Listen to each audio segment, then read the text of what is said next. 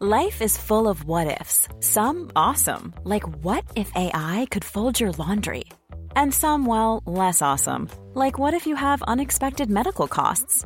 United Healthcare can help get you covered with Health Protector Guard fixed indemnity insurance plans. They supplement your primary plan to help you manage out-of-pocket costs. No deductibles, no enrollment periods, and especially no more what-ifs. Visit uh1.com to find the Health Protector Guard plan for you. There's never been a faster or easier way to start your weight loss journey than with PlushCare. PlushCare accepts most insurance plans and gives you online access to board-certified physicians who can prescribe FDA-approved weight loss medications like Wegovy and Zepbound for those who qualify. Take charge of your health and speak with a board-certified physician about a weight loss plan that's right for you. Get started today at plushcare.com/weight-loss. That's plushcare.com/weight-loss. plushcare.com/weight-loss.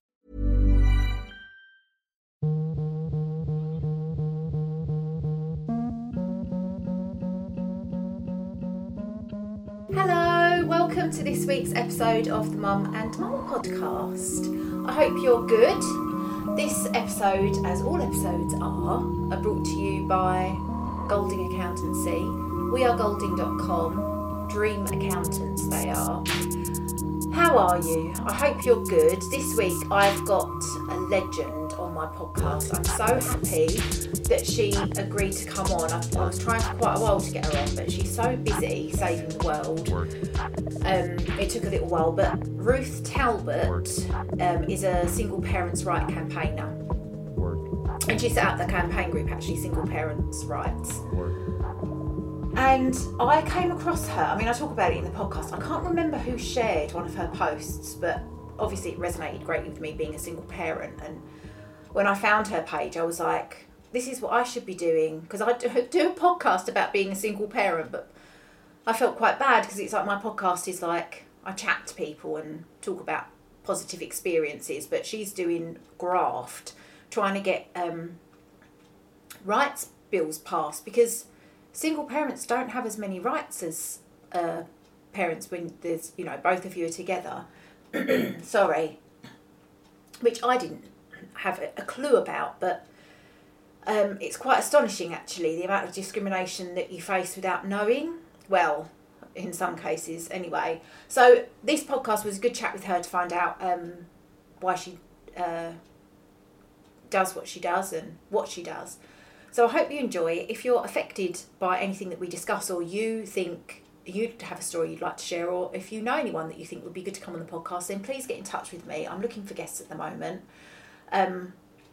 My socials are Mum and Mama Pod. And I think that's it. I'll see you on the other side. Enjoy.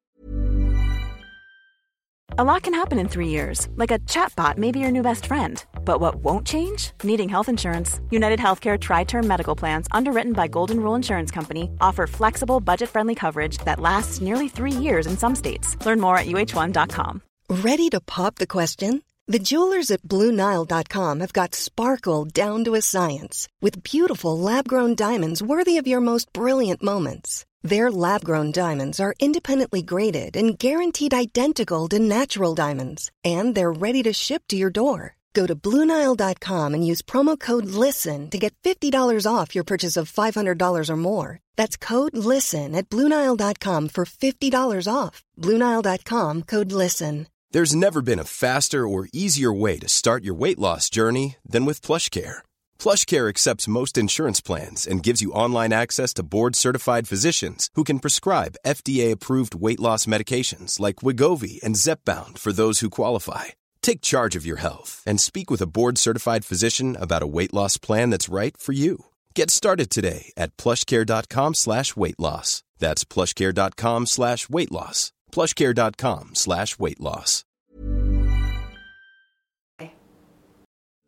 Work. Work. Oh, I'm really excited. I love to do this podcast because literally every time I talk to someone, I always say I'm really excited, because I genuinely am. I get to talk to such lovely people. Today I'm joined by single parents' rights campaigner Ruth Talbot, who I followed on Instagram. I don't know when I found you. It must have been a year ago, maybe. When did you start the? I've been writing about being a single parent and trying to sort of raise awareness of it, gosh, for about 5 or 6 years. But then I only sort of made it more campaigns focused about just over a year ago in lockdown. Okay. Well, a bit more than that because it was in lockdown, yeah. I can't remember how I found you either, because someone must have shared one of your posts, but I can't remember who it was. But I was like, when I found you, I was just like, oh my God, I love you. Because you were just saying everything that I felt and doing such important work. So is Single, is it a charity or is it just a... It's just a campaign group. We haven't registered as a charity. We're just a campaign group, bunch of volunteers. Yeah. Trying to make that's Single Parents' Rights. Single Parent Rights, yes. Yeah. So how long have you been doing that for? So that started around a year ago. It sort of grew organically. Like I said, I was doing the writing and trying to raise awareness. And then in lockdown, obviously single parents were just completely forgotten and it was really hard. And then I did this slightly mad thing of going and knocking on Dominic Cummings' door and well, not quite, but writing him a letter and hand delivering it with my kids in tow. It was when it was all kicking off in the news about him having gone up to Durham. And at the time, everyone was like pushing for him to resign. But I thought it was really interesting because one of the things he was saying, if you took it to be true, was that the reason he'd gone up there was because his wife was ill and he was worried about looking after his kid on his own. And it was like, well, hello, that's what single parents do. Yeah. Hello. And obviously in a lockdown, you like lose loads of support. A lot of people were losing finances or worried that they were about to lose finances and jobs and things. So I was just sort of trying to say, well, look, if that's, worried you at the time, imagine how we've been feeling, and just tried to get him to see how it was. And then it just sort of all spun from there, really. Did he respond? Did you get a response from that? Yeah, so I'd actually I'd addressed the envelope to him and his wife, and she got back to me, and then it led to some emails back and forth, and then there was an email with him as well, and then there was a phone call with another advisor from Number 10 about what kind of policy change people wanted. And because I'd been running the blog for ages and I'm a member of different groups, I had quite a network of single parents. So I was going to bring up what people wanted. And a big thing was obviously support bubbles. Yeah. And on a broader thing, what people wanted was for single parents to be added to the Equality Act so that it's illegal to discriminate, so that policymakers have to think about us first, so that when and we're not just forgotten. Sorry, my daughter's just standing outside the door. Lola? Yeah? What's the matter? I was showing you my nails. Oh, she's showing. You're right. I had to paint her nails before we started recording because I had another meeting earlier, and you get the guilt, don't you? Oh. You're not spending enough time with your kids. Obviously, it's half term when we're recording this, and she was like, "Can you paint my nails?" I was like, "Yeah, I'll do it later." She's like, "Can you not just do it now?" So I just did it in like 10 minutes. So she was just showing me, but I can't see. I mean, the door's like anyway. So you said that single parents can't be what's the word? Discriminated. Yes, again. So there was nothing in place beforehand then to stop the discrimination? No, there's still not. There's no... So the way equality law the way equality law is in the UK, it's only discrimination. It's only legally considered discrimination if you're one of the protected characteristics. And protected characteristics, and being married or in a civil partnership is one of those.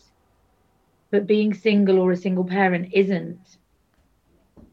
So you can often claim indirect sex discrimination because the vast majority of single parents are women. Right, yep.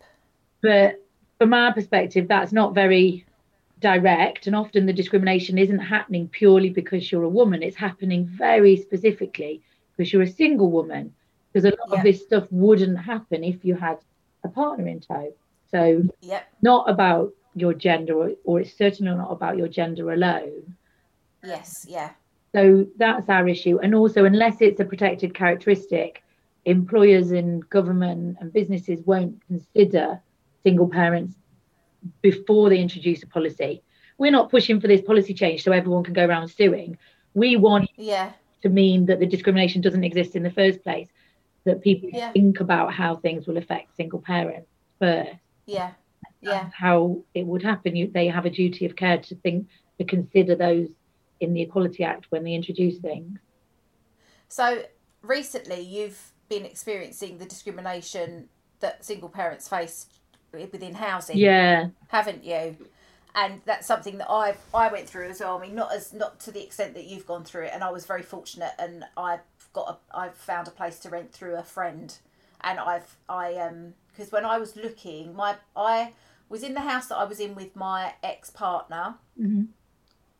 Then he'd been gone for a couple of years, and my landlord told me that they wanted to sell. So they were quite happy for me to stay there until they did sell. Yeah. But I was like, I can't wait. I mean, I can't. I need to look for somewhere, because obviously I might not be able to find anywhere when you. Yeah, of course, you can't just find something at the drop of a hat. No, so ironically, they never ended up selling, because 2 sales fell through, and then they've ended up renting out again. So I never did have to move, but I'm in a better place. I'm happy to have moved, so it's fine. But good. So when I did first start looking, first of all, I phoned the council to see if I could get put on a social housing list, because as a single parent, obviously it's one income, plus I work part-time because I've got to look after the kids. And I found out that doesn't really exist anymore. You just have to turn up with your eviction notice and all of your stuff and your children. Yeah. And then you can get housed temporarily anywhere in the country. It hasn't got to be anywhere near their school. And I was like, well, I'm not doing that. Yeah. I can't move away from my support system, and I don't want to live anywhere else. I want to live in my home, It's crazy. It's crazy freaking, system. it's absolutely, I'm just like, how does that make sense? That doesn't make sense for anyone, because that's not going to be any good for the children or the person. And then where they're moved to, they're going to put pressure on the services there. I mean, it's complete madness. Anyway, and I didn't even want a council place. I just want a housing association, so my rent's controlled. Yeah. And they can't chuck me out. Yeah. I just want the security of someone saying, actually, you've got to leave your home now. But they couldn't tell me if there are actually any housing association places where I live, because that information doesn't exist. So the whole thing was just, no one that I spoke to knew anything, and no one could help me. And I just thought, I've got a degree. I'm born in this country. English is my first language, and I've found it impossible. How the hell are people who aren't as educated or aren't as fluent in the language supposed to?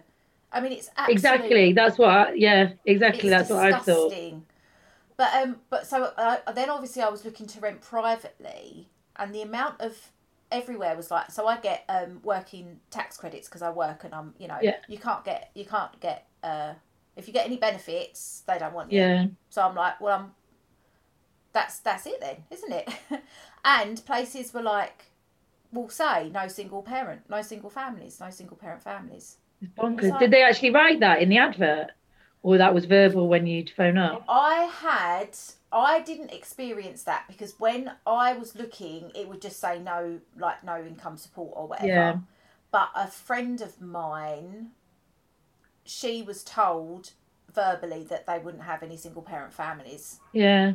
So I don't know, if I've not seen it that I can remember written. I don't think they probably would do that, because I don't think that they can. No. But I know that she was told that they won't have single parent families. But then I put on Facebook, does anyone know of anywhere that I can live? And a friend got in contact and were like, I know somewhere, and it's turned out fine. But what's been your experience? So my experience is basically, I owned a house, and I wanted to move from the area for various reasons. It took me ages to sell it. Two offers fell through, and so when I got this final offer more recently, obviously I thought, yeah, I'll take it and I'll find a place to buy while it's all going through. Anyway, the place I tried to buy fell through because there was legal issues with the ownership of it. So basically got messed around by the solicitors on the sale side. So I couldn't buy that, but my sale was still going through and I thought it's fine. I'll just rent temporarily while I look for somewhere to buy.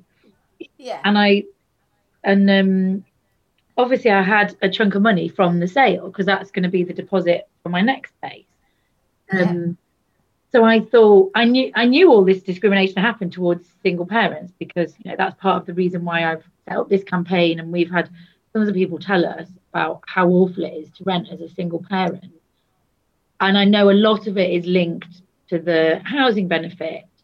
So because I've got these savings from my house sale, I was previously on universal credit, but because I've sold my house and now got savings, I'm not entitled to universal credit. Yeah. So I'll have to pay for the rent out of my savings. Totally fine. Yeah. And therefore, I thought, well, that's much less risky for any landlord. So why would they be bothered what my setup is? So I just went. First of all, to be fair, I did try and find a 1-bed. I've got 2 young kids because I thought I'm just eating into my deposit. I'd rather eat into less with sharing a 1-bed. But everywhere was saying, no, we won't even show you a 1-bed with 2 kids.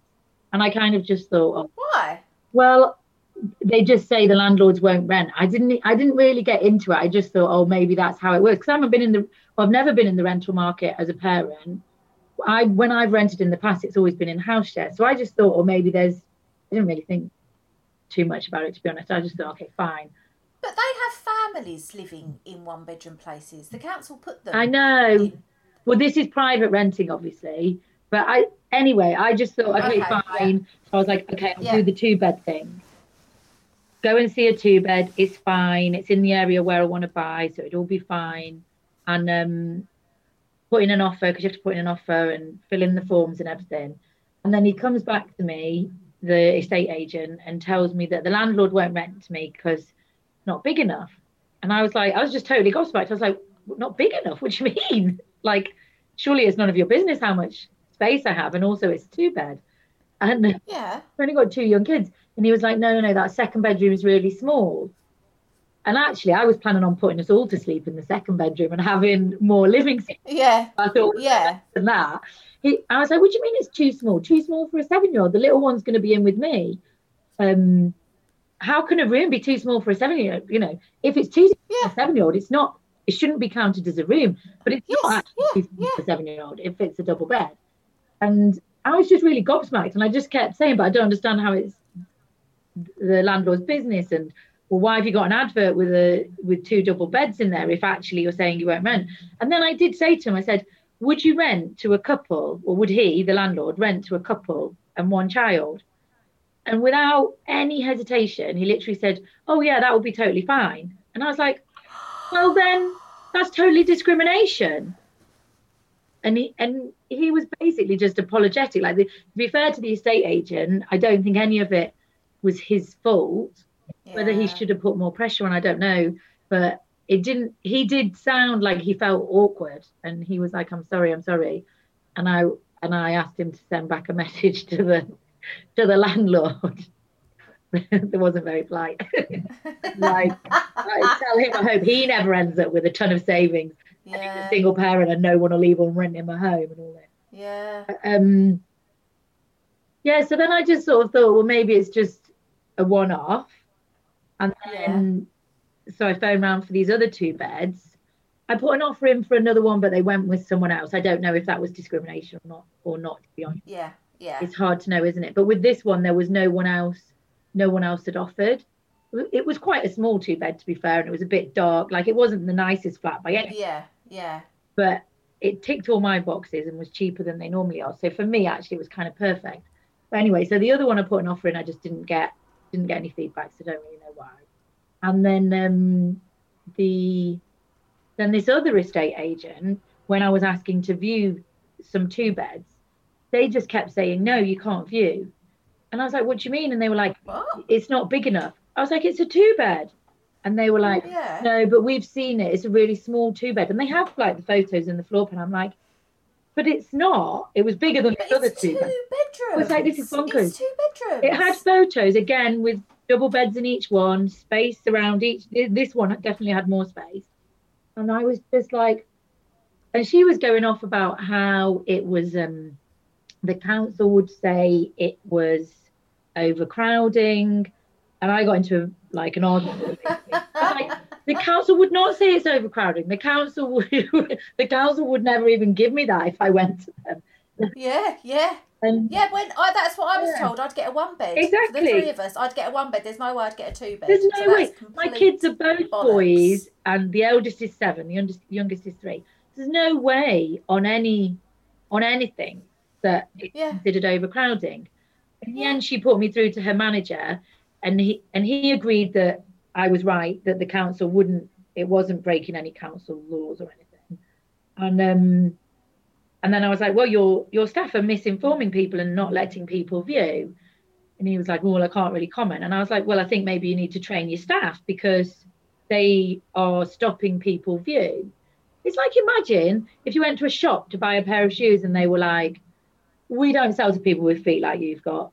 Well, hang on, can I show you my feet? No, we don't have any shoes that would suit your feet. Please leave the building. No, you can't even walk through the door. And you'd be like, but I can see shoes there that would fit my feet. Yeah. No, sorry, off you go. Like, it's like that. And he was just quite rude, even in a sense of like customer service. Surely if a customer says one of your staff is misinforming customers, then you should, politely apologise and look into it. But the thing, it's a saturated market, isn't it? He doesn't need to be No, he doesn't need to you. Like, because they'll get rid of it to other people. It's full now, so I can't get you a viewing. And I was like, yeah, sure, I understand that now, but how am I ever going to get a viewing if your staff keep blocking me? And then he was like, well, they've probably said it because they know he won't rent to you, because most landlords like to rent, and this is quoting, to someone in their ilk.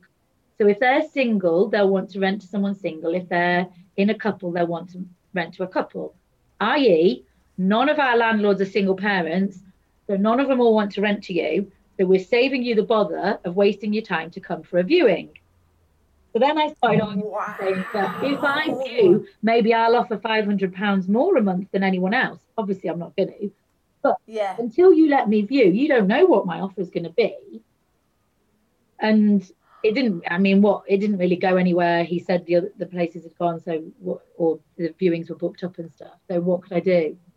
And then I viewed a 3-bed, or maybe that was even before, I can't remember the exact order. I viewed a 3-bed because I thought, right, this is me going from, I'll just wash us into 1 bed. Oh my God, I'm going to have to go to a 3-bed or have a home.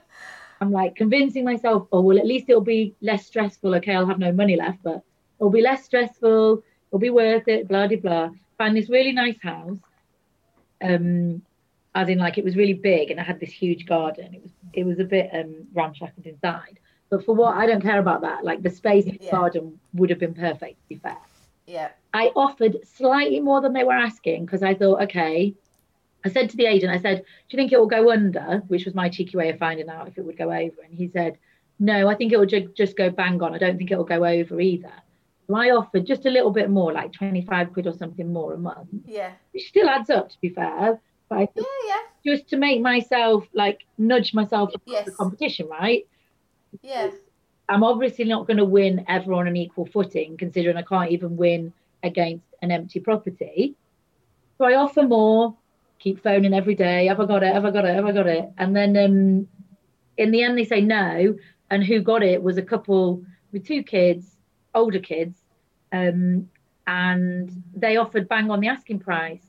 And when I said, so why didn't they go for the more money option? And they said, oh, the feedback was just that this other family were a better fit. So make what you will. And obviously, in the meantime, my house sale was going through. I was actually, my buyers needed to move in. So I just had to find an Airbnb. And I was lucky that I did find one that accepted me with the kids, because a lot of them also wouldn't have the kids. Even though, again, they would say like the room would take 3 people. But when you contacted them and said the 3 people was me and 2 kids, suddenly there was like issues with this, that and the other. And But I found the place I did stay, the woman was really lovely, but just a couple of weeks. And so now I've come to my parents for the summer holidays because we'll be away a bit anyway. And I'm just going to reassess and hope that somehow I find a kindly landlord. Or ideally, I find a place to buy. Yes, yeah. And skip the rental bit. So I'm lucky compared to most like single parents, because home ownership in single parent families is much lower than the average, much lower. So I'm really happy that I've got that to fall back on. But it's a real like wake up call to how bad it is. And I'm someone who already got that it was bad. But they don't even let you view. Like, that's really shocked me. Really shocked me. Because it's basically just saying no straight off the bat. Yeah. And I wonder what the statistics are actually on, because I know people are nervous because you do get bad tenants, but I wonder what the statistics actually are on how many problems there are with single parent families as opposed to other people. Because I work for this lady who used to rent out a property which rented out at £10,000 a month, right? It was in West London. It was very fancy. Every single person she had that lived there damaged the property in some way or caused problems with paying their rent was late, or there was always issues with every tenant. And you can imagine the people that lived there were very high-end, incredibly wealthy, well-to-do people, high earners. And I've never, touch wood, I've never missed a rent payment ever, and I've always rented. When I was single, in a relationship, and as a single parent, I've never, so I would actually be interested to know, because this, it obviously comes from somewhere. I think it's just stigma, because I don't think it adds up, because I think... 100%. For starters, it's bad press. Most people know that it's hard to find a place, so they're not going to mess it up, because then how are they going to get a reference for the next place? Or get kicked out or whatever.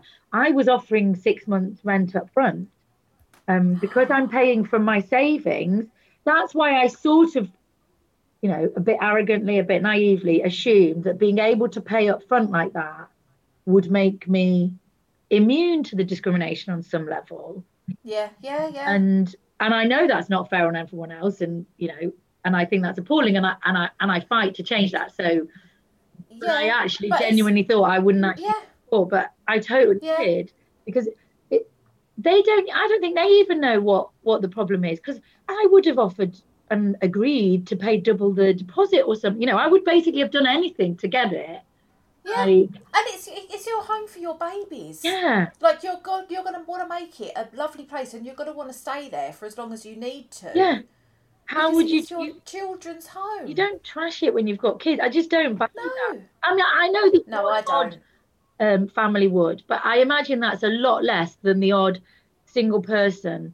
100%. Like, I just don't buy that that's a higher rate. It's just this. It's the stigma attached to being a single parent, which creates. It's like the tabloid press, which have created this whole belief system around people that are on benefits, the working class, single parent families, and everyone just thinks we're terrible, and we're not. But it's just that discrimination, isn't it? Yeah, definitely. It's really that's terrible. Really maddening. So, how long have you been a single parent for? Has it been quite a long time? Yeah. So my eldest, he's like 7.5, as he'll tell you. Yeah. And he was about half when I became a single parent. So about 7 years I've been a single parent. Okay. I was married to his dad, and we separated and divorced quite soon after.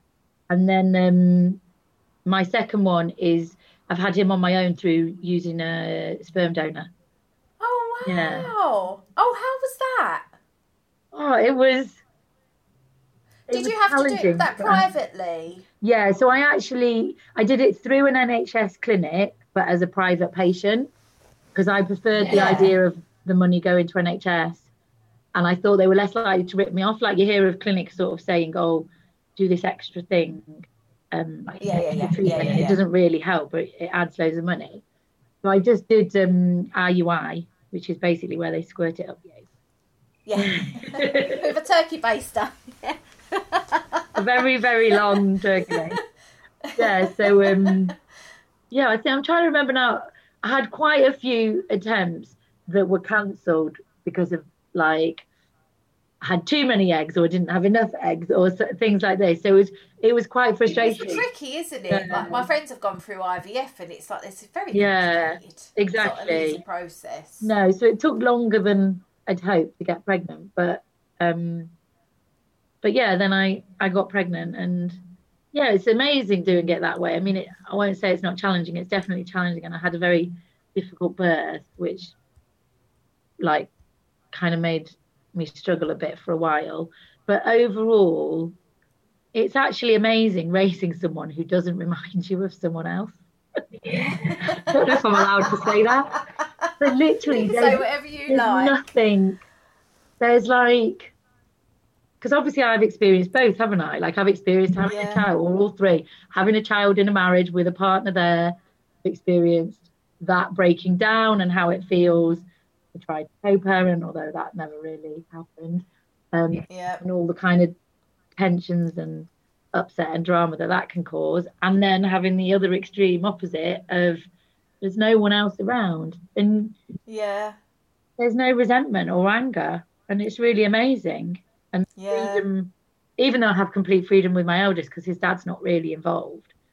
And the involvement he does have is just like, see him once a year in a park for 2 hours, so it really has no impact. Oh, okay, right, yeah. Or occasionally more often than that, but not, always at least months between it, and I'm always there, and it's just in a outside or something, so it's not an impact. It's not a big impact. So it's amazing. I'd definitely recommend it. Well, I think the hardest thing for me has been managing my relationship with their father. Because the kids are fine. I can deal with the kids. I prefer doing it on my own because I'm not getting let down because I'm expecting someone else to be doing something that they're not doing, and it's just, I much prefer it. But still having to manage that relationship with him and the guilt that I felt at first about who their father was, which was ridiculous because obviously he's got to be their father because they wouldn't be here if he wasn't. But, that's been the hardest thing. So I imagine 100% it must be a lot easier if you haven't got that other person there. And even though my older one's dad's, like I say, not really involved, but there was years of trying to have him involved and him being a bit more involved in that. And, to begin with, he would see him once a week or once every 2 weeks. Like you say, all dealing with that relationship and, obviously often an ex, the relationship will be difficult. Like most people, like if you think of your exes of the past, like they'll just walk away and not continue to have a relationship with them. But obviously you can't have kids. And definitely a lot of guilt. And I think I know that some people who go the solo motherhood route talk about guilt as well, of deliberately not giving their child a second parent. But in a way, because I have felt guilt towards my eldest for who I gave him as a father. It's irrelevant because otherwise they wouldn't be them.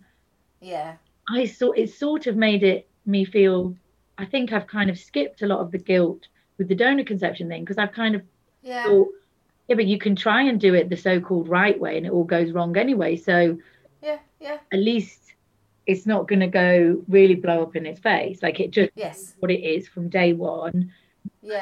I don't think we should feel guilt for that. There's so many different nowadays. 100%. And the thing is, you don't know how anyone is going to be as a parent until they're a parent. No. You can't foresee the future. I mean, obviously sometimes there's warning signs and whatever, but you don't know. There's no test you have to pass. No. It's there. So you have to make the decisions that you think are the best ones and for the right reasons. But you can be with someone for 5 minutes and get pregnant and have a kid and have the best time of it, or you can be with someone for 5 years and it all falls apart. Absolutely. You don't know. So have you told your younger son know about his father? That he's donor conceived. Yes, he knows, and the older one knows. He's just starting to talk about it, actually, interestingly. And although I say I don't really have guilt, he's trying to draw it out to me, because I've had a few times recently where he's said, where's my daddy? I've tried to explain again that he doesn't have a daddy, and I used a donor, and Yeah. I explained like mummy's egg and the donor sperm, and then he grew in my tummy and you came out, Yeah. show him physically and things. And then not that, not that. Yeah, but yeah. and he just keeps saying, but where's my daddy? I want my daddy. And then he's like, get me a daddy. And then I'm like, it's not that easy, and it's hard, and I'm surprised he's saying it this young. Does he go to nursery? Yeah, he goes to nursery. I think maybe it's from that, isn't it? Yeah, it's the outside. It's because they see kids just kind of react to what they see, don't they? And there are obviously a lot of different types of families nowadays, so it's a lot easier. Yeah. But obviously, I suppose if other kids are talking about their dads and he's seeing dads, then he's probably going to be like, oh. Yeah. And that's natural, isn't it? But you're being honest. If you're Yeah. honest, No, that's exactly. all you can be, and that's, and he'll get over it. Yeah. Because people have dads that shout at them all the time and beat them up, and not saying that all dads are like that, but it's as long as he's loved. Yeah, exactly. And like his older brother's dad isn't around much, so it's not like I sort of expected him to just take it as the norm. It's obviously just something I need to just keep continuing to talk about. It's really just a stage. Yeah. And they're the kind of like, does he kind of ask, where's my dad? And you say, oh, blah, blah, blah. And then he's like, all right. And then gets on with something else, He got really upset the other day about it. And then I was like talking more to him about the donor. And I do have some photos. So the one time he talked about it, I showed him a photo. And to be honest, he did this. His face was incredible. He just did this like look of like awe and this weird sort of contented look as well. And I was like, wow, I wouldn't have, maybe this is naive of me, I don't know, but prior to showing him that photo, I wouldn't have expected him to kind of connect with it. And he kind of did. Yeah. And I was like, wow. And I'm lucky enough that we could make contact if we wanted to for various reasons. So I think that's what I will do in time. But he's in America. And then the last time when I actually mentioned that he's in America, my little one was like, I want to go to America. And I was like, okay, one day. So I think now I know he does want to try and build that relationship. Yeah. I'm going to explore how I can do that. Yeah. And I suppose that's different for the kid. You're not going to know how the kid, because some kids might not give a shit. No, and you definitely hear that. It's just dependent on them, isn't it? No, totally. And he might not give a shit in a few weeks or whenever. Yeah. And we're not about to go to America just yet. Yeah. So, especially not at the moment. No, exactly. So, Whereabouts in America? I don't know. Okay. I'd have to sort of, yeah. Oh, it's amazing. Yeah. Isn't it? Yeah. Oh, yeah, wow. It's definitely amazing what you can do nowadays. Yeah. Yeah, my friend, so she came on the podcast actually. She was in a gay, she's gay, so it was two women. So they had to obviously get a donor. Yeah. And they were like going through like all the process that they had and like choosing. Yeah. It's just funny, isn't it? It's like shopping for I know, it is full on. Yeah. for sperm. But yeah, I think probably a lot of women, if they had the option, knowing what they know now, might be like, actually, that would be a lot easier. Definitely. It kind of is.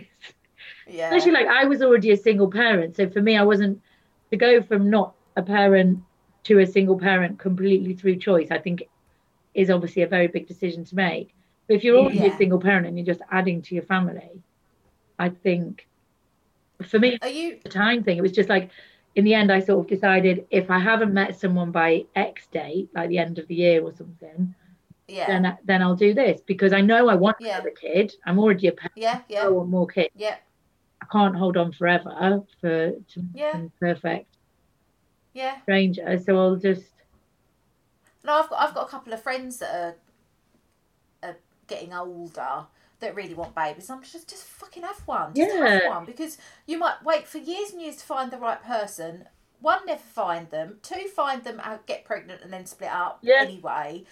So it's like, if you really do just want to have a baby.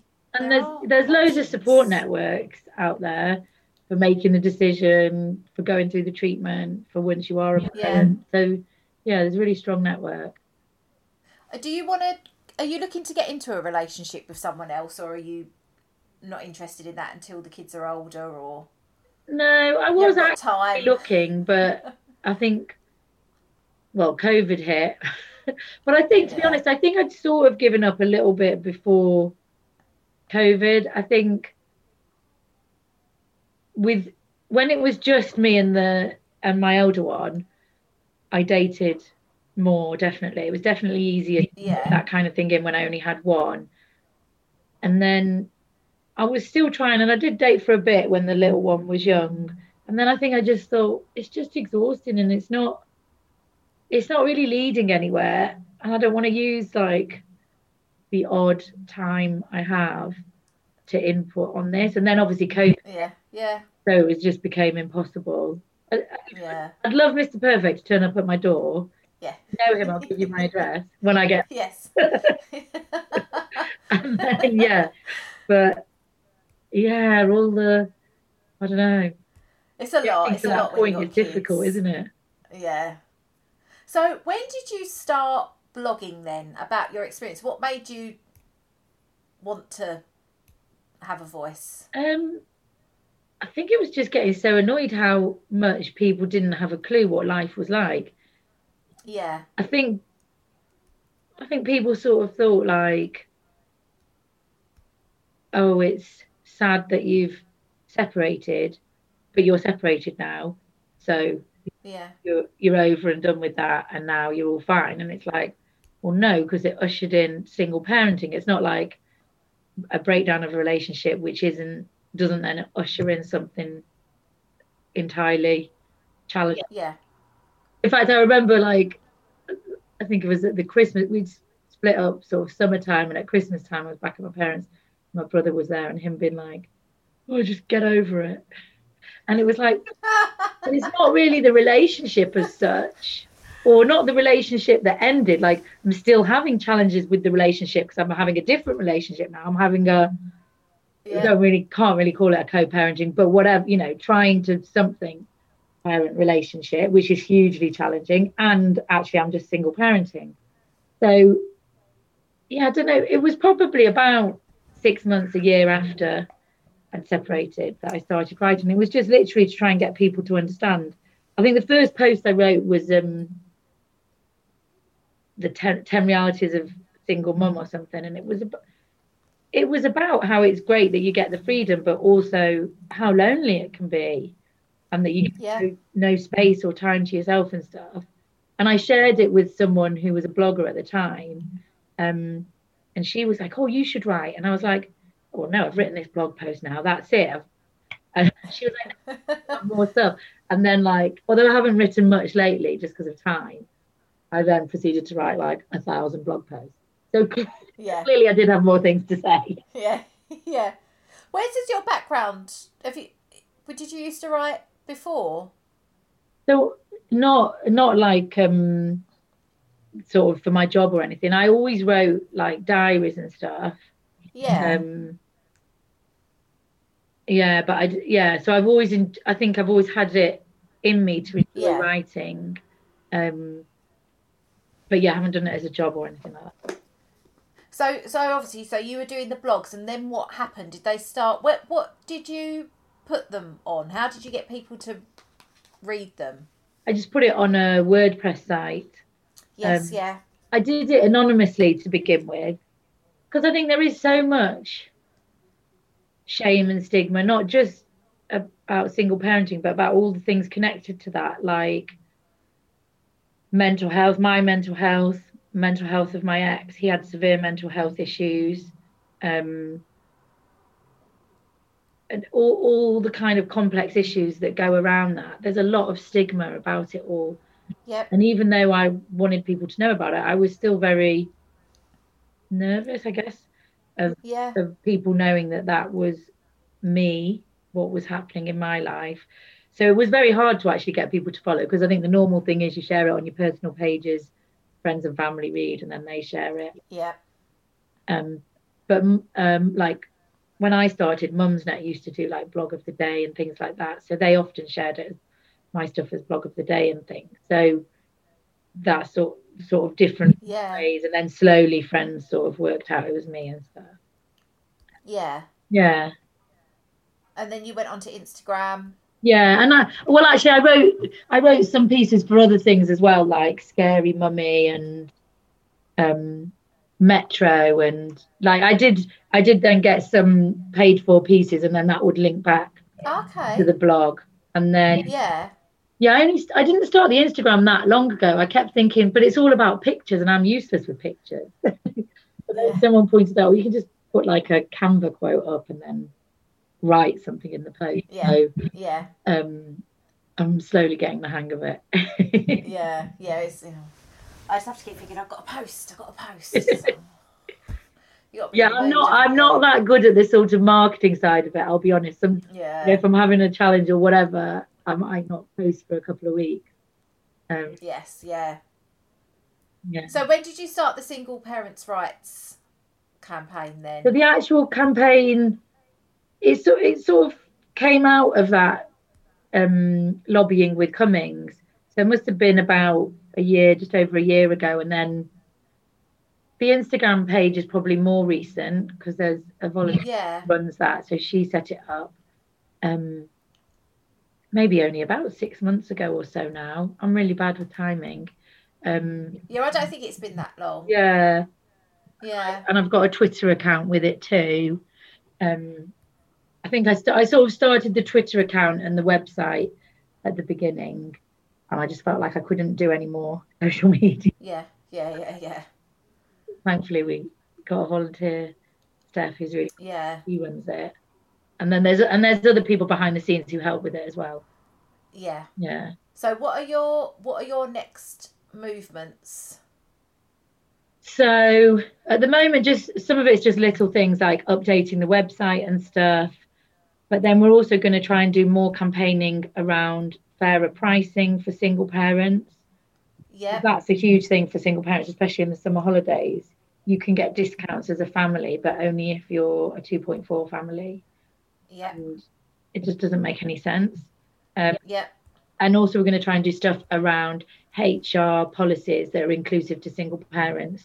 So again, there's a lot of movement nowadays, which is great for diversity and inclusion, but it tends to focus on the existing protected characteristics. And we go further and include groups like single parents. Yeah. So we're getting our policies up on the website. And then we're just trying to get more groups on board and continue to lobby. We really want there to be a review of policies, because we've got like an Excel table that sort of summarizes all the different policies we've come across. And this is aside from the fact that like private businesses discriminate or private landlords or whatever.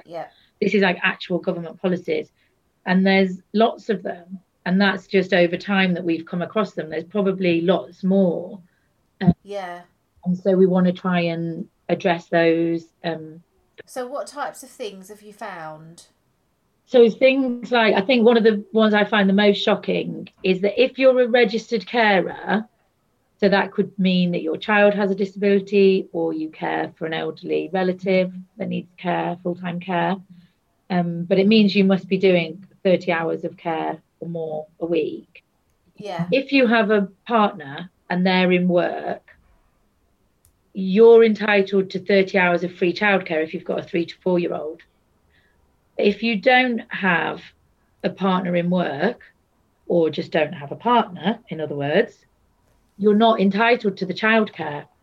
That's ridiculous. It's so ridiculous. What it would mean is, say, like for my example, because I get the 30 hours because I work, but if like my 7-year-old had like quite severe medical or disability needs and I didn't work, I wouldn't be able to get the free childcare for my 3-year-old. So I'd be dealing and coping and looking after my elder one as a registered carer. My 3-year-old would also be there.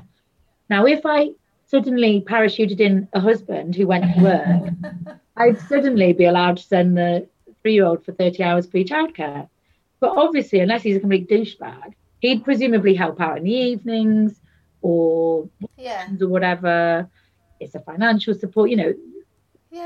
Of course, people in couples deserve that 30 hours as well. I wouldn't I wouldn't argue to take Yeah. that away, but it makes no sense that we're not entitled to it. That's crazy. And it's such a marginalised group, though, that it just doesn't get raised. Like, the charities involved aren't raising this as a thing. Yeah. Whereas it's, to my mind, it's just bonkers. Yeah.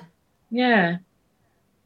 It's like, but why aren't we included? Are we deliberately left out, or are we just not thought of? It's a really good question. It could be either, couldn't it?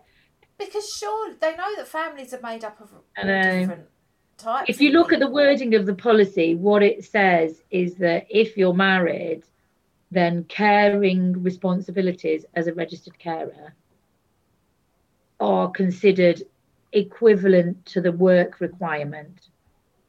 So it makes no sense, because it's very specific wording. It's like, so if you would consider that to be equivalent to work, and therefore I wouldn't have to go out to work, because obviously doing caring responsibilities is work in and of itself, doesn't make any sense for you to take away that if I didn't have a partner. You can sort of only really come to the conclusion that it's a political decision. Yeah. You want to make it easier to be a single parent family, which makes no logical sense, because if you don't want to make it, if you're anti-single parenting for whatever crazy reason,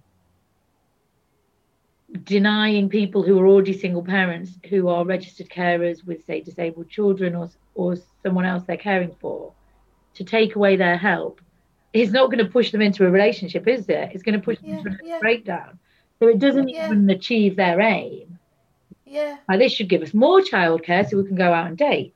Like, if that's their actual aim. Yeah, like, exactly. Because I try to look at it from their perspective, and it's like, even from that value set, it makes no sense. So then all you can think is they just don't want stories in the Mail of single parents who are getting free childcare or something. But it doesn't make any sense, because I don't think the Mail would even be interested in that, because surely it's fine for a 3-year-old to get free childcare if the parent is busy looking after someone else. Yeah. It's just madness. Yeah, it is literally. Yeah. So, is there an MP or anything that you work with? Have you managed to get anyone on board that could actually do something? Yeah, we're trying to build relationships with MPs. So Caroline Noakes chairs the Equalities Committee, and she's been relatively supportive and interested. So we're hoping to build that relationship. We've kind of been quiet the last few months because it's just been a bit bonkers. But I'm hoping to pick that up. And then also the shadow Equalities Minister, she's been really supportive, and I've had a meeting with her. So again, hoping to build on that. How was your lockdown? Oh my God, it was a night. Were you working from home? Well, luckily I got furloughed after a little bit. So we all got COVID, or we think it was COVID, just before lockdown. So we all started isolating. And then once we were out of isolation, lockdown had been called.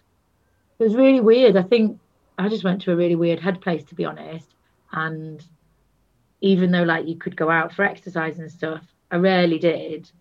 Like, even going to the shop, it was just such a huge effort, and there'd be massive queues, and obviously I'd have the kids with me, and I couldn't get any online. I could never get an online. Yeah. And I remember mentioning... Did anyone ever moan at you for taking your kids shopping? No, they didn't, to be fair. I didn't get anyone moaning, but I heard people saying that. Yeah. I probably looked so pissed off they didn't care. They knew they'd got a mouthful.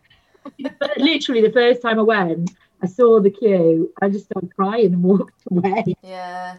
It was just so overwhelming. It was just like, it wasn't obviously just about the queue why I burst into tears. It was, okay, so we don't know how long this is going to be for. I've got the kids. I've got no one to turn to.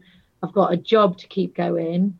And for the first, I can't remember now, I think it was until Easter, I was carrying on working, had some time off or something, and then they furloughed me, I think. Yeah. So thank God. And then and then started working again in the September when school and nursery went back, because I lost my nursery place as well because they had so many key workers. Because nurseries open in general, nurseries open much earlier than that, but I didn't get a place because he was in baby room still, and they had so many key workers they couldn't, and they had to prioritise, didn't they, the older nursery kids. Right, okay. So that went through until the September, so it was in the new school year. And then, yeah, I've worked through the other lockdowns and stuff. But I did come to parents for a bit of one of them. Yeah. Which helped. But yeah. No, it's just, I think for me, it was the mental health side, like so much on you. And then you get so isolated that you then, I don't know, it just becomes really hard to reach out. Because I would walk, I'd go out and I'd see other people from a distance that were obviously out and meeting people. And then we weren't even supposed to meet anyone with the +1. This was before bubbles, like the +1. Technically, we couldn't make use of it. But then you'd see other people that were making use of it. But I think my headspace had just gone so, like, I'd gone so into myself that I just didn't. Yeah. I don't know. I just kept away. It was really weird. Yeah, it's weird. It's like when you're in that place, you don't want to reach out for help, even though you need help. You're just too low down, aren't you? Yeah. You just, it's not a nice, it's not a nice place to be. No. And then you feel like you don't want to moan because everyone's going through it, and it's. Did you have a garden? Very luckily I had a garden. Yeah, I'm sure I would have done the daily exercise if I hadn't had a garden, to be fair. Yeah, and I was really great every day. I was grateful that I had that, because it was really nice. The first time it was really nice weather, wasn't it? Yeah, exactly. So at least we could be outside a bit and. No, totally, yeah. And were the kids all right? Yeah. I mean, I gave up on homeschooling because it just was a massive battle. My eldest one, was in year 1 the first time round, and it was just, I was like, okay, so I can either do this and ruin our relationship, and he probably won't learn anything. Yeah. I can give up.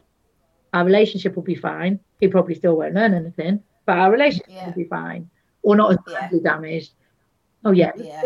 Honestly, I often just gave up. I remember nights when the kids had like Christmas jingles on and were dancing and jumping on the bunk bed at like 10, 11 p.m. and I was just like, I've given up. Yeah. Like, you just can't summon the energy. Like, I had long COVID as well, and that was a nightmare. That was a real nightmare, to be honest, and it got progressively worse until I then got COVID again at Christmas, which, although hideous and awful, and my parents had it as well, which was really hideous, they were fine, but it was obviously the fear because they're older. But the second dose of COVID knocked out the long COVID. Okay. Yeah. So, which was amazing, because I was getting to the point where I was like, I'm going to have to make serious changes to my life because I just can't do all this. I can't cope. Yeah. It's really scary. Yeah. Really scary. I get the odd little issue from it still, but nothing like, I was in a lot of pain, to be honest, quite often. So I'm sorry to hear that. Oh no, I mean, I am just so grateful it's gone. Like, I mean, I know other people who, even though they've had COVID a second time, it hasn't kicked it out. And because that is apparently a thing that other people have said it has helped get rid of, but not everyone. So I'm just just so grateful. It gives you a big insight into what it must be like for people with chronic fatigue and ME and things like that, to be honest. It really does. And hats off to any single mums who deal with that. Yeah, definitely. I don't know how some people do it. So how long? So you're at your parents for the summer holidays? Well, we're off camping next week, and then we're back for a bit, and then we're off to Wales for a couple of weeks. So we're lovely. In and out as a base. Yeah. And I'm hoping for a miracle, Yeah. So that by September, somehow I've got a house and I've got a school. Oh yeah, because school's going to start back up, isn't it? So you got to get back for school. Well, I've told his old school that he's leaving, and I don't even know what I'm doing. I've told them he's leaving. He said goodbye, but obviously I thought I'd be getting a new address and then I could register him at a new school. Of course, yeah. At this rate, he's probably going to get registered at my old primary school. Yeah. To be honest, even if it's just for a few weeks or a couple of months.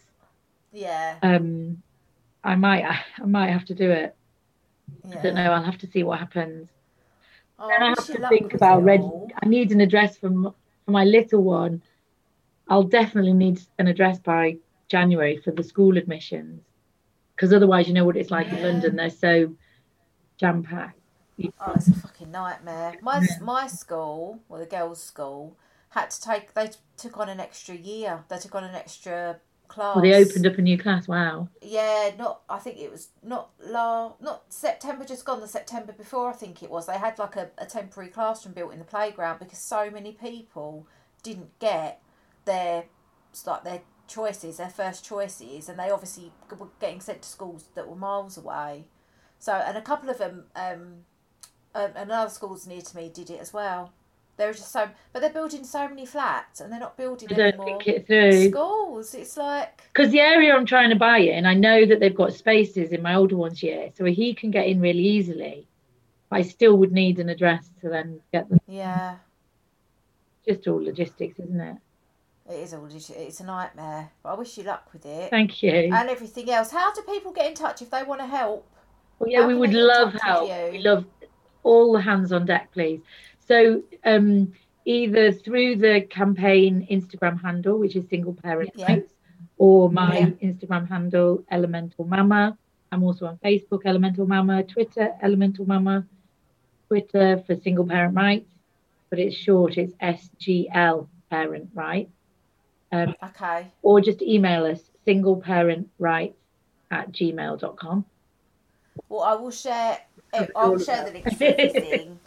So thank you so much for coming on, and thank you so much for everything you do as well. It's nice to know that someone's fighting our corner.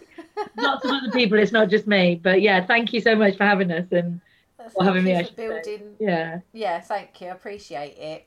And just wait there because I want to say goodbye to you properly, but we'll say goodbye to the podcast.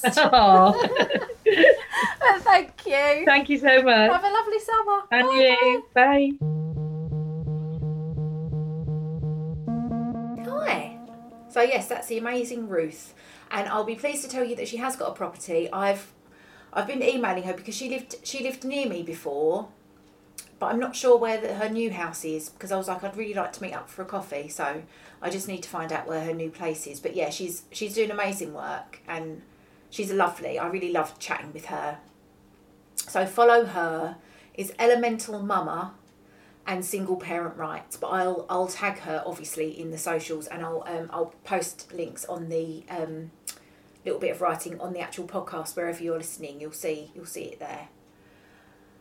And don't forget to subscribe to my podcast, please, and like it. Give me a review. Good review, though, please, if you don't mind. And also, the Epic Mum Chat. We have a new episode out.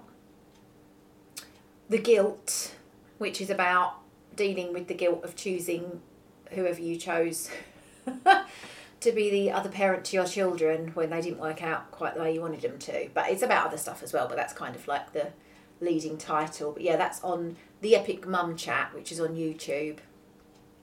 So if you search Epic Mum Chat, Narcissist or The Guilt, then it should come up. We need to sort out our URL, but we need to have more people subscribing, I think, or have more, or have our account have been around for longer. I think that's it. I will sort it out. I am technological, but oh my God. Sometimes I realise my age. Anyway, I hope you are good and well and happy, and I'll see you next week. And if you haven't listened to any other episodes, if this is your first time, then please check out my other episodes. I've had some amazing chats. most popular of recent has been my friend Nicole's journey through addiction and childhood trauma, which has had amazing responses. I think it's really resonated with a lot of people, so check that out if you haven't. It's not a hard listen. She speaks about it very in a good way, even though it's shit, it's, you know. And I had Style Me Sunday on last week, so if you don't know who that is, then you should know, because she's brilliant. Body confidence. And I think that is it. I'm going to stop talking now. Have a lovely Sunday. Big love. Bye. Ever catch yourself eating the same flavorless dinner 3 days in a row? Dreaming of something better? Well, HelloFresh is your guilt-free dream come true, baby. It's me, Keke Palmer. Let's wake up those taste buds with hot, juicy pecan-crusted chicken or garlic butter shrimp scampi. Hello Fresh. Stop dreaming of all the delicious possibilities and dig in at HelloFresh.com. Let's get this dinner party started. Hi, I'm Daniel, founder of Pretty Litter. Did you know cats tend to hide symptoms of sickness and pain? I learned this the hard way after losing my cat, Gingy. So I created Pretty Litter, a health monitoring litter that helps detect early signs of illness by changing colors, saving you money and potentially your cat's life. Pretty Litter is veterinarian developed, and it's the easiest way to keep tabs on your fur baby's health right at home. Go to prettylitter.com and use code ACAST for 20% off your first order and a free cat toy. Terms and conditions apply. See site for details.